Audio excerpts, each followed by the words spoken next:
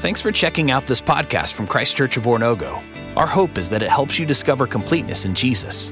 Now for this week's teaching. Guys, growing up, I had two sisters that I grew up with. I have 5 more step-siblings now, which is just crazy. But growing up, it was just my two sisters and I. And we're pretty close in age. My older sister's 2 years older. My little sister's 2 years younger. So that made for a lot of fun, but also made for a fair amount of fighting that we would do. And so when we were really little, something that we would do a lot, and maybe you did this with your siblings when you were littler, was we would play like pretend scenarios. Like we would play school, or like we would play hospital, or like we would play dentist office, or we would play meatpacking factory. You know, things that we would all, you guys didn't do meatpacking factory? Oh, just our family? We didn't really do that one. We would, so we would just like act these out. I don't know, like little kids, like the imagination level is like through the roof. And so we were just like, yeah, it was fun. And so whenever we would do these, I could almost always guarantee that I wasn't going to be like the person in charge in this scenario because my sisters were the bosses. So, and I was okay with that, but this meant that like if we were playing school, like they were the principal or they were the teacher and I was like the substitute teacher or like the night janitor. And if we were playing hospital, they were like the chief surgeons and the doctors and I was like the pizza guy who happened to be delivering pizza at the staff party at the same time. And I was just kind of around, like I was in the area where the doctors hang out. And that was just kind of how it went most of the time. But there was one scenario that we would sometimes play, and that would always lead to an argument. And that scenario was courtroom, because who doesn't want to play courtroom? It's like, what were we thinking? Crazy kids. Those darn kids. But whenever we played courtroom, like normal kids do, I'm thinking maybe this wasn't as shared of an experience as I thought it was. We would always argue over who could be the judge, who wanted to be the judge, because we loved, each of us, the idea of just holding other people's, like making decisions about other people's lives, just controlling them like puppets on a string, baby, and just giving out sentences to them that are way more intense than the fictional crimes we committed. I can tell you how many times my sister sentenced me to death just because I like took a Polly Pocket or something, which maybe, I don't know if you know what those are, but my sister had, 200. And so that's just kind of how it went. We all wanted to be the judge because we wanted the power, we wanted the control. And I say that because that's what we're talking about tonight. That's what you just heard read. We're talking about judging other people, about judging. And so I don't know what you think of when you think about judging or judgment. Maybe you think of a courtroom, right? Maybe you think of that like sort of setting in like the long black robe and the big gavel, right? Or maybe you think about a specific time in which you judged someone else or they judged you and it wasn't really fair and it kind of hurt your feelings. I don't know what you think of, but I think a helpful place for us all to start is just to talk about what judgment is in this case. So in this case, when we talk about judging other people, what we're talking about is making a decision about someone else based usually on something they did or something they said.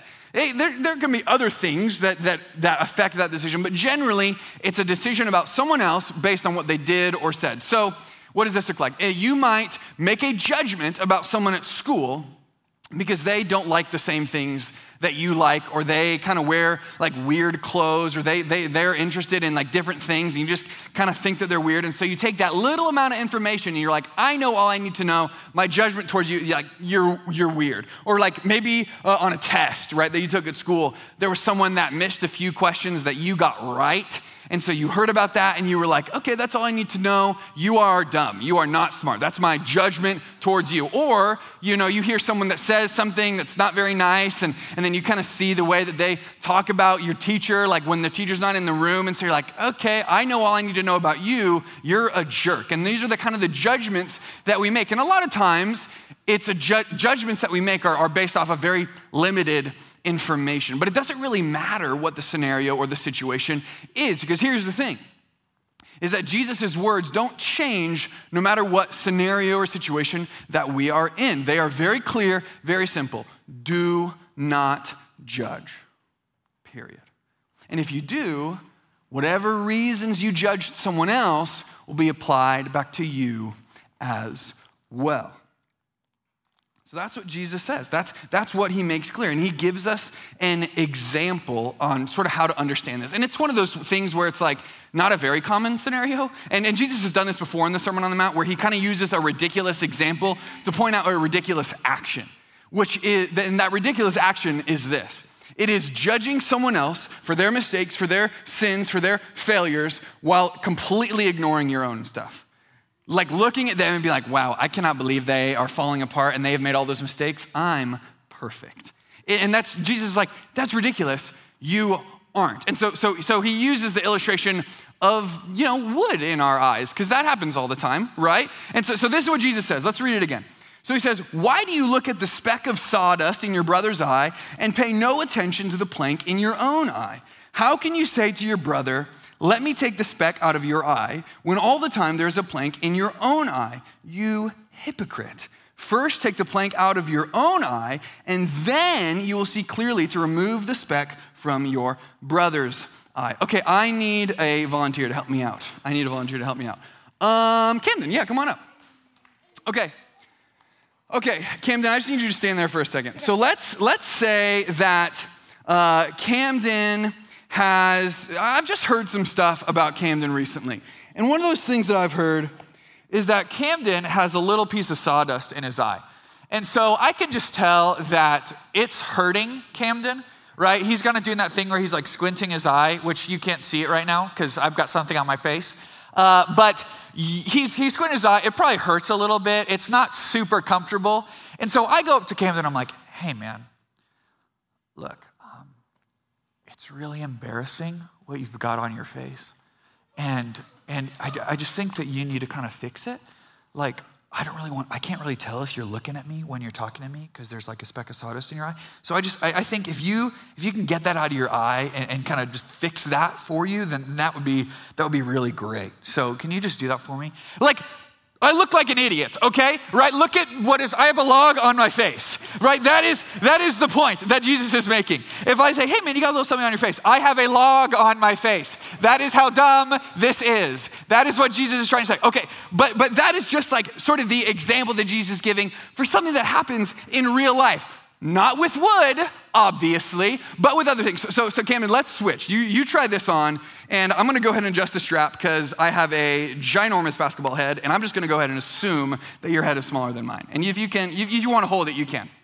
So now Camden has the log. Wow, I looked that good. Awesome. Now Camden has the log on his face. Let's say that Camden comes up to me, and he's like, hey, Tyler, I've been hearing some stuff. I heard that you talked about someone behind their back recently, and man, that's not good. Like, you shouldn't be doing that. Is Camden right? Yeah, he is. That's not something I should be doing. If I'm a follower of Jesus, Jesus has something better for me. However, if I then look at Camden and I'm like, in the back of my head, I'm like, wait, Camden, I've heard that not only have you been talking about people behind their back, you've been talking about people to their face. And you have been calling them all sorts of names. And you've been yelling at people. You've been mad at people. You've just been all kinds of sassy and snarky and snappy and all the other words, like you have just been just mean and rude. Then really, what does that make Camden look? That makes Camden look about as silly as I looked with the log on my own face, right? Because what he is doing is he's come over and said, hey, Tyler, look, I'm going to ignore the giant log on my face. And I just want to point out this thing that doesn't need to be fixed, but like, I don't want to have to deal with my own stuff, right? So what that does, what Jesus is talking about is that we're kind of like choosing to call someone else out while ignoring our own stuff. And in that way, living this sort of lie that is not compatible with Jesus' kingdom. Camden, you can take that off. Thank you so much. You can go sit down. Give Camden a round of applause, everybody. He's a warrior. Yeah. Warrior for putting that on. This is what Jesus is talking about.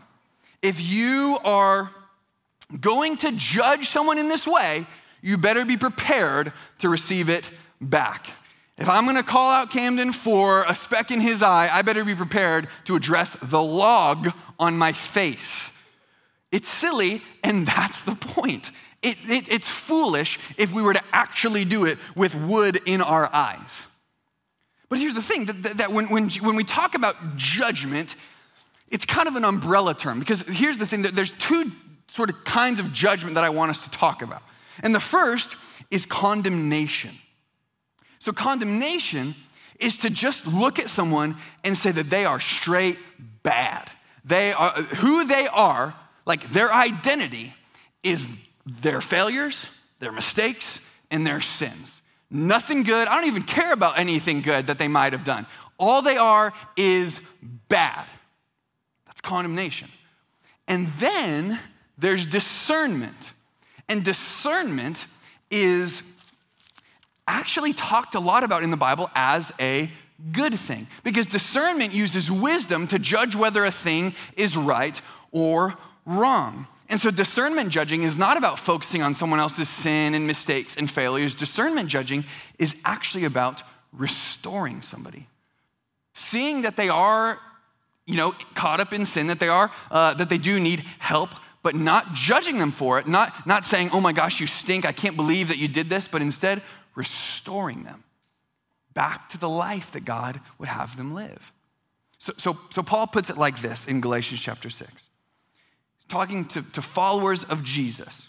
He says, brothers and sisters, if someone is caught in a sin, you who live by the Spirit should restore that person gently.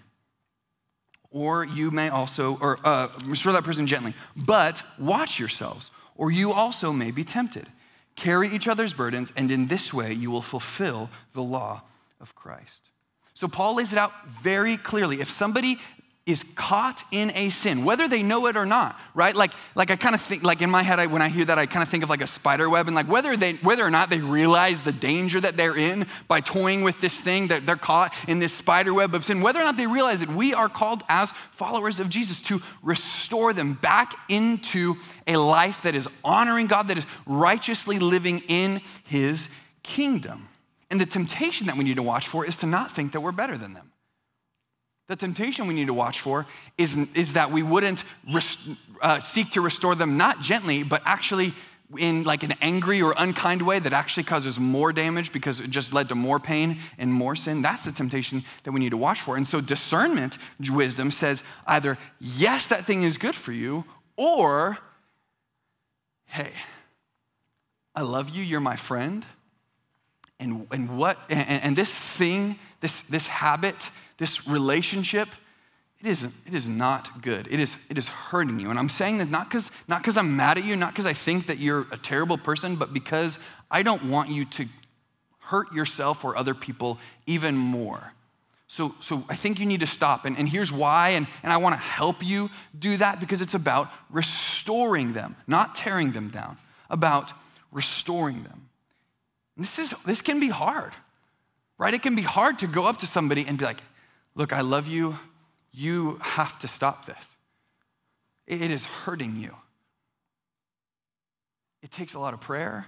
It takes a heart that knows Jesus, a heart that's being transformed by the Spirit. But it's what we're called to do as followers of Jesus.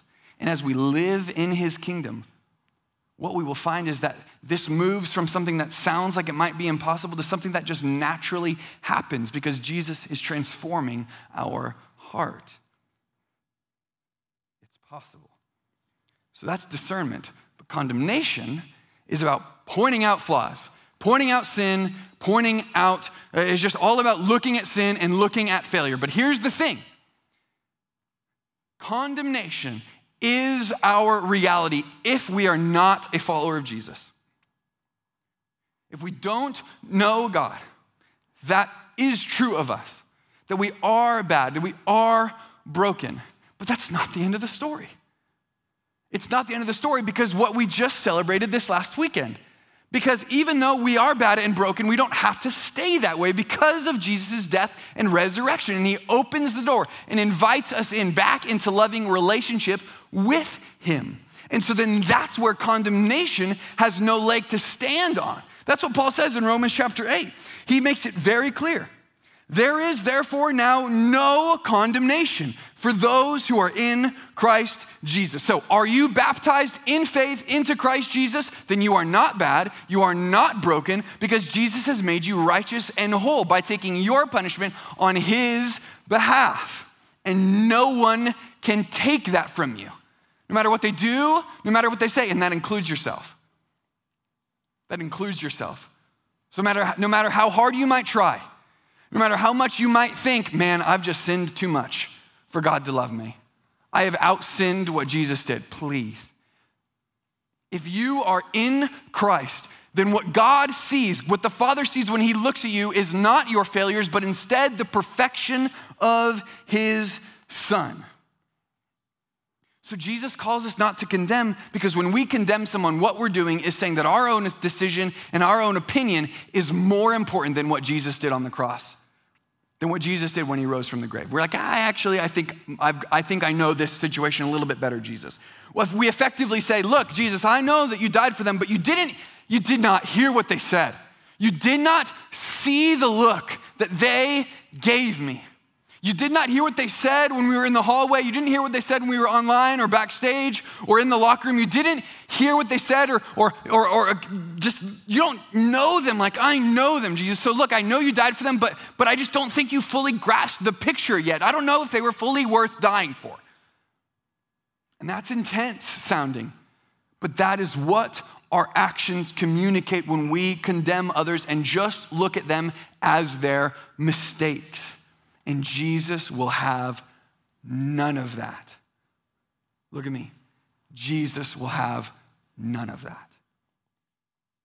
It is not in his kingdom.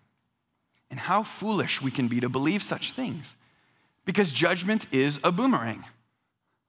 Everything that we throw out, oh my gosh, they're terrible. Oh my gosh, I hate them. Oh my gosh, I can't believe they did that. Whew, right back to us, because we have nothing to stand on. Because no matter how bad or good we think we might be, all of us needed Jesus. And now you say, well, Tyler, I haven't done half of the bad things that some of the people at school have done. And in fact, Tyler, some of them are in this room. And thank goodness too, because Lord knows they need Jesus. Thank goodness they're here. I act way better than them. So I hear you, Tyler, but I'm better than them. Okay. Well, let's go back then and look at every single week of the Sermon on the Mount up to this point. What have we talked about over and over and over again? Jesus cares about your heart. It doesn't matter if the action is amazing, if the heart is in the wrong place. So you might be better than them. That person that just annoys you so much and just drives you up the wall, and you're just like, I want to punch him. You might be better than them. You might be. You might be better than them at school. But let me ask you this. What kinds of things do you think and keep to yourself about them? Right? Or like you hate when there's a bully bullying someone at school. But what kinds of things do you think in your head and feel in your heart towards that bully who Jesus loves just as much as he loves you? It's about the heart. Condemnation makes us blind. The reason that you and I don't want to address the log on our face is because it is way easier to look at someone else's problems and be like, let's just focus on that and how bad you are and all of your stuff so I don't have to address my stuff. It's way easier because sometimes it might hurt to get that ginormous plank off of our face, right? I would rather just kind of ignore and look at your problems than address my own. We want to remain ignorant, but it needs to be done because it's making you blind. Camden, I don't know about you, but I could not see when I had this thing on my face. It's making you blind. You can't see others, you can't see yourself, you can't see God, and seeing is better than not seeing. So then what's this last verse about? Pearls and dogs and pigs, what's going on, right? Like, what is Jesus talking about? That seems kind of random, like out of place almost. Well, when it comes to discernment judging, seeking to restore somebody back to a righteous way of living, we cannot force them as much as we want to. We cannot make a decision for someone else to follow Jesus. As much as you might be right, you might have all of the reason in the world to be like, hey, look, this is hurting you, and here's why, and I love you, but like, you've got to stop. This is not good, but you cannot make the decision for them. It's like that old saying, you can lead a horse to water. You can, but you cannot make it drink. You cannot force them. And so that's what Jesus is saying. If you try and force feed this pearl to a pig, it's not going to eat it because it's not going to eat it if it doesn't want to accept it on its own. And that's hard because we want people in our lives to know Jesus. We don't want them to keep hurting themselves. We don't want them to keep living this life that isn't good. And yet, we cannot force them. We cannot make them follow Jesus. We cannot make them do this. We even saw this in Jesus' life. He let people walk away. Jesus let people walk away. That's hard for me to grasp. He let them walk away, knowing full well that they were walking away from the one person who loved them the most, who knew them the most, and who could save them. But also knowing that love has a choice with it. That if I'm going to try and restore them with love and restore them gently, I have to give them the choice to walk away. I can't force them. That's not love. That's not gentleness. And so that's what you and I as followers of Jesus are called to. To not condemn, because they haven't been condemned. Instead, to restore. Not judgmentally, but graciously. Hey, are you caught in sin? I love you. Let's go this way. Come on. We don't need to stay over there. Let's go. And it can be hard. But Jesus shows us how. Because he is kind. And he is gentle. And he is quick to love and slow to anger. He's our example, and he can be trusted. He knows what he's talking about. I feel like I've said it every week. He does. And he has a better way for us. So now we're going to stand, and we're going to sing. I just ask that you would kind of keep in your mind and in your heart, maybe that person that you've been thinking about, there's like, man, I got to ask for forgiveness, or man, I've been condemning and I got to restore. Because that's what we are called to as followers of Jesus. Jesus shows us how. Let's pray. Father God, thank you that if we are in Jesus, we are not condemned. We're free. And Father, for those of us in the room that don't know you, Father, move in their hearts. Help them to see that a life of following you is the best life. That we don't have to live in this condemnation of all we are is our sins and our failures. But that we can be seen as your perfect death and resurrection. Father, change us. Make us bold to restore. Father, we love you and we trust you. In Jesus' name we pray. Amen. Thanks again for checking out this podcast from Christ Church of Oronogo. We hope that this teaching is helping you discover completeness in Jesus and encourages you to help others do the same. If you're interested in learning more about Christ Church, visit us online at cco.church.